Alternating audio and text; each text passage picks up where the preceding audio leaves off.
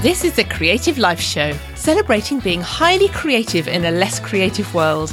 I'm Joanna Peters, coach and mentor to professional creatives and creative professionals, and I talk to other creatives, innovators and thinkers about how we create, face down our critics, stay on track, get noticed and paid, and do the work we want to do. And I'm sharing the progress of my own book, all about creative people and how we thrive. Hello and welcome.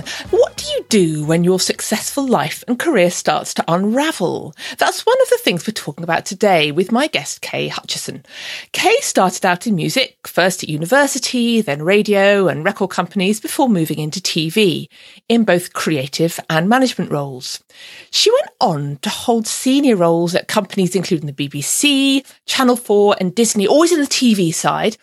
And then she led the project around the 2012 London Olympics to ensure a legacy for the media centre there. She now runs her own content creation agency, Bell Media. But in the middle of all that, things started to not feel right or not be so straightforward.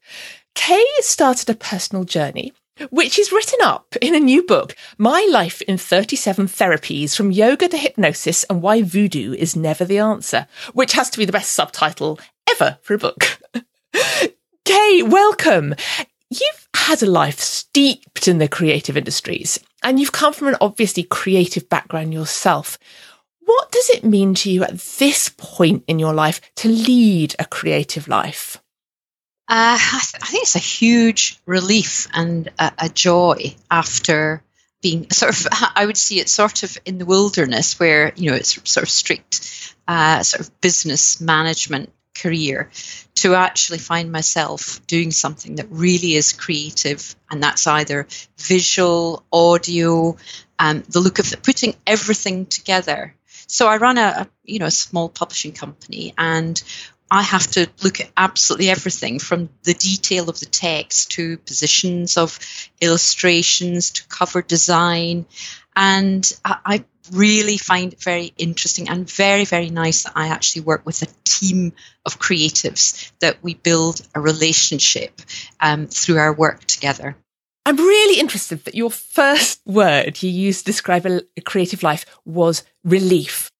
Because if you look at your CV or LinkedIn profile, it's Kay Hutchison, the highly successful TV executive.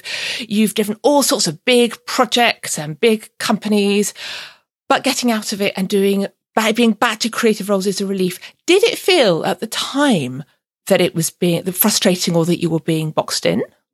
I think that that I only realised once. It was kind of years later, really. It took me a long time to realise that what I was doing, although it was actually rewarding, it wasn't. I had completely lost sight of my creative needs. I think it did feel as if I'd really moved completely into the business and management side of things, partnership side of things, and I was a little bit too far away from my creative roots.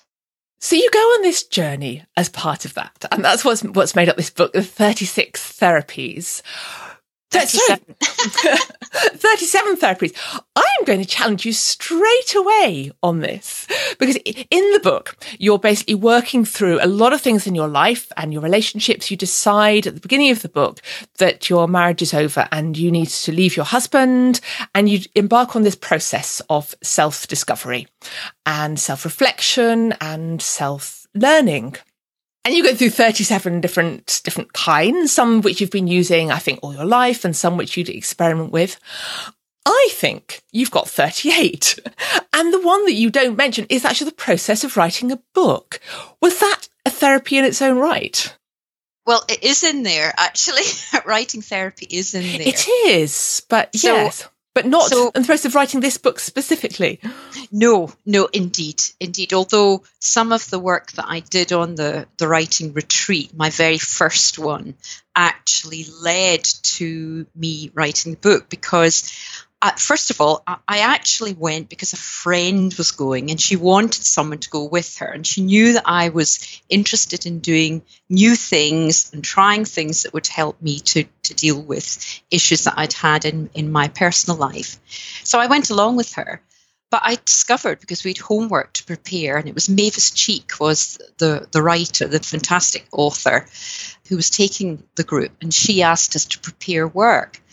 And I just discovered when I started writing that I really enjoyed it and I couldn't stop. It was something that I had never done creatively for many, many years, because all of the work that I'd been doing were, sort of reports and documents and descriptions of services and TV operations and how many, audiences. And I think that it was really, really good that actually the creative side of writing suddenly emerged. And some of the writing that I started then, some of the things that I talked about have ended up in the book.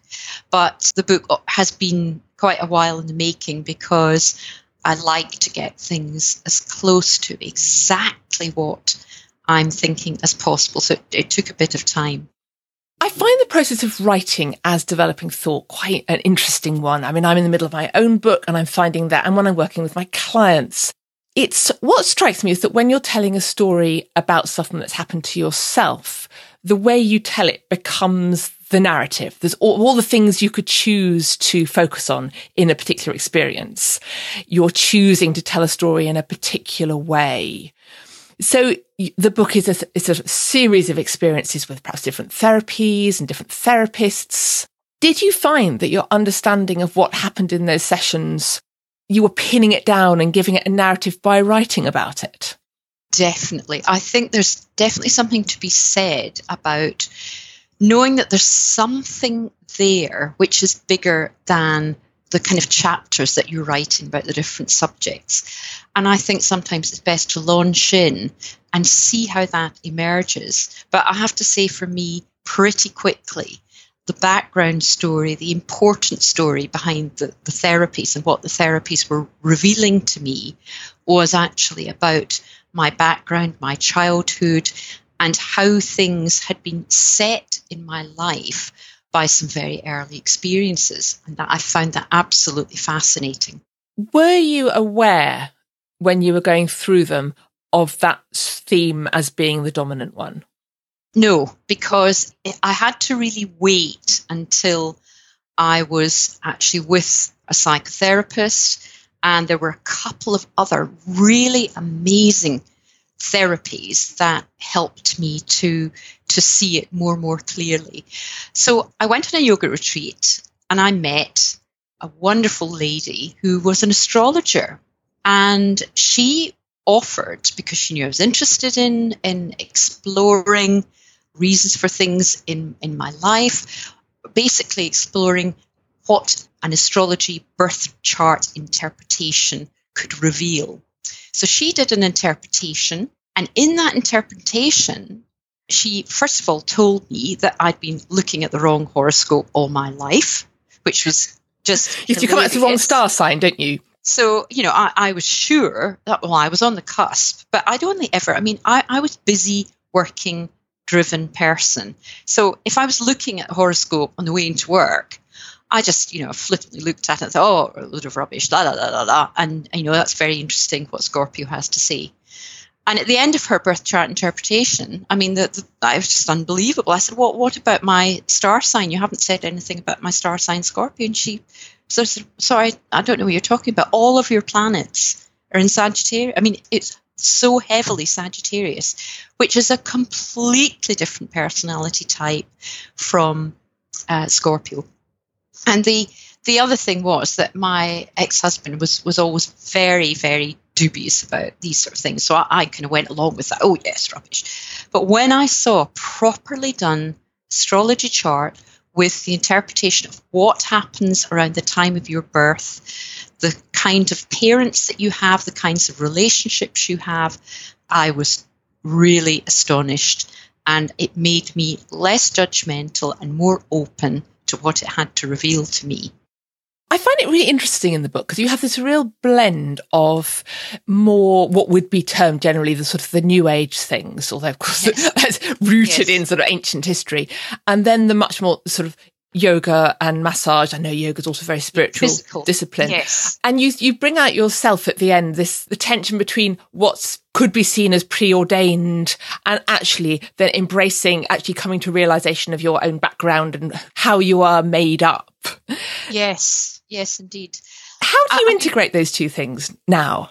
I think I'm just more open, and actually I know that there's a side of me now which is more spiritual and more understanding and willing to accept those things than the person that I was before, who was actually quite closed and quite focused on real things, just what was happening, very practical. But I think in being very practical and very keen on my career and working and pushing myself ever harder and going on even more amazing holidays and doing this, that, and the next thing and rushing around, I had completely lost sight of myself and who I was inside. It was almost like I was a machine going through my life, and then suddenly I realized that actually, no, there was another dimension to the person that I was, and that meant it was someone who wasn't just using her mind for learning, but actually about work and jobs and careers, but actually I had a spiritual side which is related to that part of the mind that was more intuitive and more respectful of myself as a human being and a person, rather than just a kind of tool to get things done. That's a really kind of big insight from the whole process. It seems to me. Was that something you've realised subsequently? So I think for me, so I've had in some ways quite a similar path to you, and I reached fairly senior levels in management in publishing, having come from a creative background. Mm-hmm. And it was only when I got out of it that I realised quite how far I'd got away from who I was. But I didn't see it at the time. Yes. Did you have to be outside to realise, or did you get outside it because you realised? I think the whole thing that you describe about leaving my husband, and it wasn't about him, it wasn't personal against him, it was really about me changing. And in order to deal with what was happening to me, I had to escape and be on my own to work things out for myself, to sort myself out. I mean, ironically, it really is the truth, though, that I was going through the beginnings of the menopause, which sends your hormones absolutely spinning all over the place. So there were a number of things happening in my private life. I'd lost my mother to cancer. I'd actually ended up very shortly after that having to deal with my husband's cancer. Again, back to this thing about being a machine, I'd kept on functioning and hadn't dealt with it at all as a person. And I think all of those things all bubbled up to the surface almost at the same time and forced me to sit up and take notice. And so what I ended up doing, although I felt very compelled at the time, I felt as if there wasn't really a choice, it had to be done. I took myself right out of this life and started again, and basically putting myself back together again, bit by bit over the months, and actually ended up being over the years. And the therapies, I think, helped put me back together again as a more complete piece, if you like. And it seems to me that a lot of your therapies are about somehow letting go of things, letting go of the past and letting go of beliefs, and maybe doing it sort of gracefully. I think that's such a beautiful way of putting it, because I definitely feel that I had, these beliefs that I had come to have completely in my life without any questioning at all, they were basically holding me back. And there was one particular therapy, which in the book I called the re-education, which was pretty grueling. It sounds fairly grim, I have to say. It was, but just to explain what happened, we were I was trying lots of things, and I thought, this sounds amazing. And the lady that was homeopathy practitioner that I went to, she said, I went on this once, it might really be good for you. I think you're ready now, you're stronger now, you can go. And I trotted along there the first night, and it was the most amazing experience because they had a microphone up on the stage, and there were about 100 people in the room, and everybody in turn, even people that had never talked in public before, somehow the atmosphere and the ability to actually express something about the pain of their existence, it was all out in the open. So everyone, but one by one, would go up and would talk about. It was a bit of a pity me party, though, I have to say, but it was very cathartic for everyone. And we thought, oh, this is great, we'll come back for more. But actually what happens is when you go back, what they turn around and say to you is, all of these things that you've been, sort of, oh yes, blame my childhood, blame this, blame that person for the way I've become. You can choose. You don't have to accept that. And actually, these things, these beliefs, these rather sad beliefs have been holding you back in your life. And as a way to really get some significant personal development, the course that I was on was about releasing all of that past baggage that you'd built up over the years so that you can actually, back to your point, Joanna, earlier, you can actually be the person that you are supposed to be, sort of more pure rather than, full of other people's ideas. It's a very interesting and quite shocking way of doing it seems to me, getting everybody, sort of indulging in this kind of my past and this is why I'm not, and then going, actually, this is holding you back. This is the problem. Very powerful. Yes, I think we all, when we turned up for the next session, all ready to, we'd probably thought of another few things that had caused us to have problems, another few things that we had not been happy about. We were ready to share those. No. That bit was over. They were telling us, great, you've done that. Now you know what it is. And, you might have some more ideas since last time. But no, we're here to actually help you release those things. And it was a bit of a shocker. And actually, I did persevere because that's the kind of Scottish Presbyterian background I came from. But it was very hard, and especially hard for me because I had built this kind of fortress of, what my life was about for so long. So one thing which I want to pick up on particularly, and it's something which you have let go of, it sounds as though gracefully, but it's not so obvious, is the music. So we touched on the fact that you started out a musician, but you say in an email to me that, your whole childhood was spent surrounded by music. It's orchestras, it's choirs, it's doing that the whole time. And it's an escape. It's something very positive for you. You go on to do music degrees at university. Yeah, it's so funny, music degrees. Why wasn't I happy with just one? No, I had to have 2 degrees, but we'll come back to that.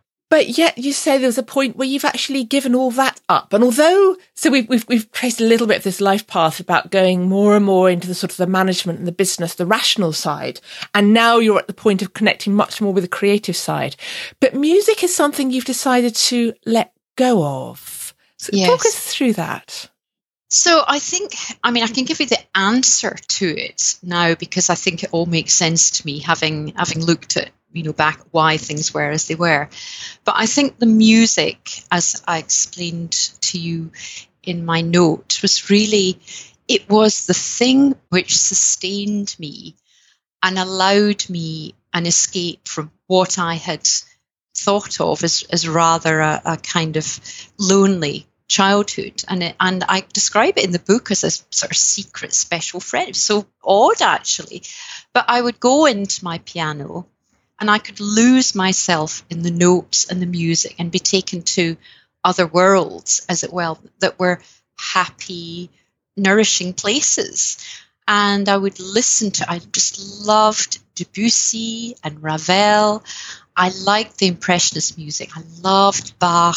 And I would just play these pieces, and certainly ones that I just loved endlessly. If I found something that had the most beautiful harmonies, I could just play them for hours and be really, really happy. I can hear the energy in your voice when you talk about that.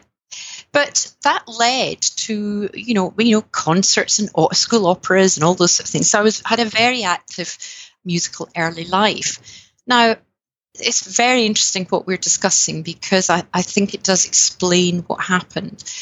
As soon as I had decided, and this is really what I decided in childhood, that I had to get on, to be appreciated by people, to be cared for by my parents, respected by my parents, I needed to show them that I was clever, because I'd always felt not that way as a youngster, and I needed to plough my own furrow. That was music, and that I needed to prove to them that I was kind of worthy of their love and respect. I mean, it's so ridiculous when you think about it now, but that is what was in my small mind. So the overarching idea was, get on in life, get on in your career, and that will be good for you. Be independent, get on in your career.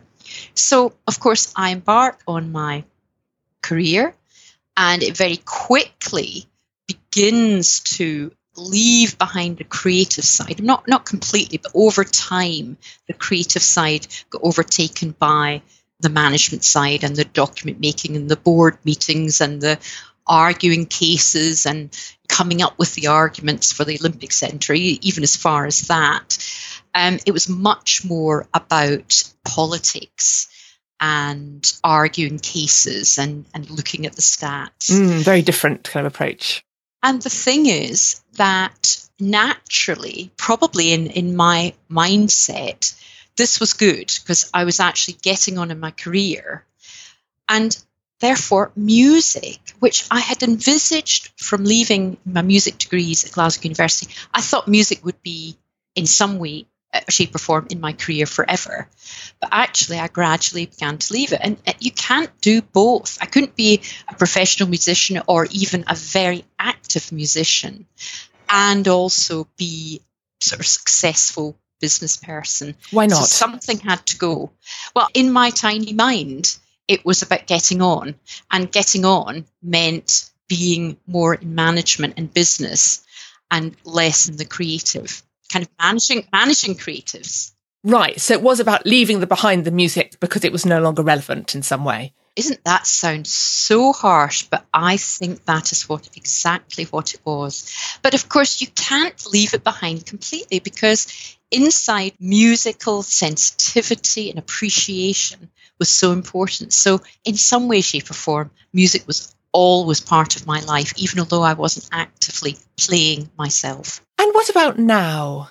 It's not something you're choosing to return to now that you are more in touch with yourself, as you said. I think the funny thing is that music is, as I say, even through all the therapies, a lot of the therapies that I try, they're very, very much about music and sound, or even the silent therapy is a kind of, music, having no music at all.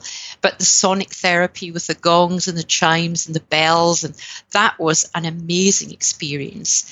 But I think that now I have a much more kind of integrated view of music. Music just moves me so much, and I think it moves me even more. But that doesn't mean that I have to play it myself. I can actually appreciate it in my life, in my head, it's almost in a deeper way, right back to that little child who was escaping into the harmony of the music. That's what I love now. And some tracks that just are right for my mood and time, I can play over and over and over and over again, quite happily, much to my partner's huge annoyance. So you have returned to it, but do you still have a desire to play, or has that gone? No, I don't think so. I think I recognise that, I got to quite I went to the Royal Scottish Academy of Music to do the practical, the singing, the piano playing, the bassoon playing, and I took that to quite a high level. I am not going to start at my age to go back and try and do all the scales and arpeggios and start again.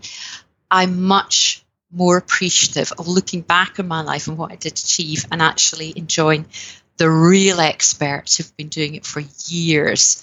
I mean, funny enough, you were saying to me at one stage that you find that you draw certain people into your life. Now, I was at a book event recently, and I've met this amazing bassoon teacher, just totally out of the blue, you draw these people to you. And she is an amazing professional musician who absolutely adores her bassoon. So there are other ways that you can appreciate a musical life. And I think that I feel very comfortable about that now. And I love the idea that it comes back to what drew you to music in the first place. But just it doesn't have to have the overlay of mastery and talent and hard work with it. No, but just exactly. Just the enjoyment. I'm just going to share one story for perhaps anyone else who's come from a creative background and moved into the management. So I spent several years as editor of a quite high-profile international classical music magazine, and then did a business master's, then moved into management roles in big companies. And when I first went into the very, very large company in a sort of senior management role, I literally wouldn't tell people that I did music and that I'd done a music magazine. And I would sort of take my violin in because I'd be going to rehearsals afterwards. But I would kind of squirrel it under the desk. And I think, my goodness, that's so awful, the fact that I needed to apologise for something which is so central to my life. Partly my perception, and partly, I think, me picking up something about the environment which I was in and the expectation that somehow I needed to apologise for having come from a creative background. So if you're listening to this and you're in a situation that Kay or I have been in, then don't. You can be creative and do business and proud of it. And if you're not embarrassed about it, then that's brilliant, and go you. Yes, it's an interesting thing, isn't it? This divide we have. I also think, though, there is an element, Joanna, of sort of gender politics coming in here, because I do think that as a child, I mean, I totally relate to what you're saying about hiding bits of you away because it would be inappropriate. And frankly, when I started doing all these therapies, I could tell that some people in my business were thinking, oh my God, what's happened to Kay? Well, that was in my mind. But actually, I think that a lot of women are brought up to believe that, you know, things that they might be really interested in and very, very much drawn to, particularly creative things, are kind of, you know, hide them away because that's just sort of creative stuff. It's not really important, like business. And I think I was drawn into that as well. I think that's also why I ended up becoming a businesswoman, because it seemed to be more respected in the business world than the sort of creative, the sort of flowery, you know, and there's still an overtone of the creative industries. I find it really interesting that the creative industries are seen almost as, you know, a craft work or something like that, even in the way that the government actually looks at the value of the creative industries. It still does see creative as a little bit of a, you know, it's just a little, it's sort of down there, whereas we've got British aerospace and manufacturing up here. They're really important. In fact, if you look at the details, creative industries are vastly important in this country and much bigger industry than is given credit. They are enormous, aren't they? Yes, we won't get into the data here, but there's huge amounts of stats on the value. I think you're absolutely right. And I think that plays into the whole undervaluing of creatives and creative incomes and things, which feeds into propagates the whole gender disparity and things. Yes, lots we could talk about there. So going back to your life now, has writing continued to be a part of your life? It is. I'm finding I'm being asked to write articles, and you know, there's a really nice piece coming up in Good Housekeeping magazine and various other newspapers that I've written shortly. But I also recently was at a creative writing centre called Moniac Moor, which is Creative Scotland's writing centre. And I was there really to finish off my life in 37 therapies. But actually, I spent most of that time writing what I think may be a future book. Now, obviously, my focus is on 37 therapies just now, but I'm very much aware that the ideas for another story are actually simmering away there in the background. And I do think that writing, once you start to do it, I think I will always do it in some way, shape or form from now on. I love that. And my belief really is that people who are wired creatively, we have this energy that needs to be expressed Yes. in a certain way, and it doesn't matter. And it might take different forms at different points. And actually, when it's not, that's when we run into trouble. Yes. It's against your nature. You really have a sort of duty to follow your nature, I think. I think so. And I think our conversation today has shown actually that how easy it is to fall off that, to lose ourselves in life and expectations. I think people will probably look at me and think, well, I mean, you had everything, you were so together, so having everything all tied down. How could that happen? And I think all I can see is it just can. And it's like your essential nature is actually saying, sorry, I've had enough of this. You've got to get back to who you are. Absolutely. Kay, where can people connect with you? As a publisher of books, which is what I do in my day job, as well as writing, but that's quite new. It's www.bellmedia.co.uk, and Bell is spelled French Bell, BELLE media.co.uk. And obviously I'm on Facebook, Twitter, Instagram, LinkedIn. If one of these fits with you, I'm sure you'll be able to find me somewhere, Kay Hutchison. And all those links will be at creativelifeshow.com with the notes for this episode. So, Kate, thank you so much for joining me and reflecting on that. And I think there's quite a lot here that it's going to be quite relevant. I think as creators, we are always having to reinvent ourselves and discover what our current mission or meaning is and going inwards. Joanna, thank you so much for your questions. Really, really interesting and made me think about all the things that have happened in the writing of the book. Thank you for listening as well. And if this has resonated with you, then come over and drop me an email at joanna@joannapeters.com or find me on Twitter or Instagram. Again, all the links at creativelifeshow.com, because I'd love to know what your insights are and what you would maybe like to do with them. So have a wonderfully creative week, and I'll see you back here very soon.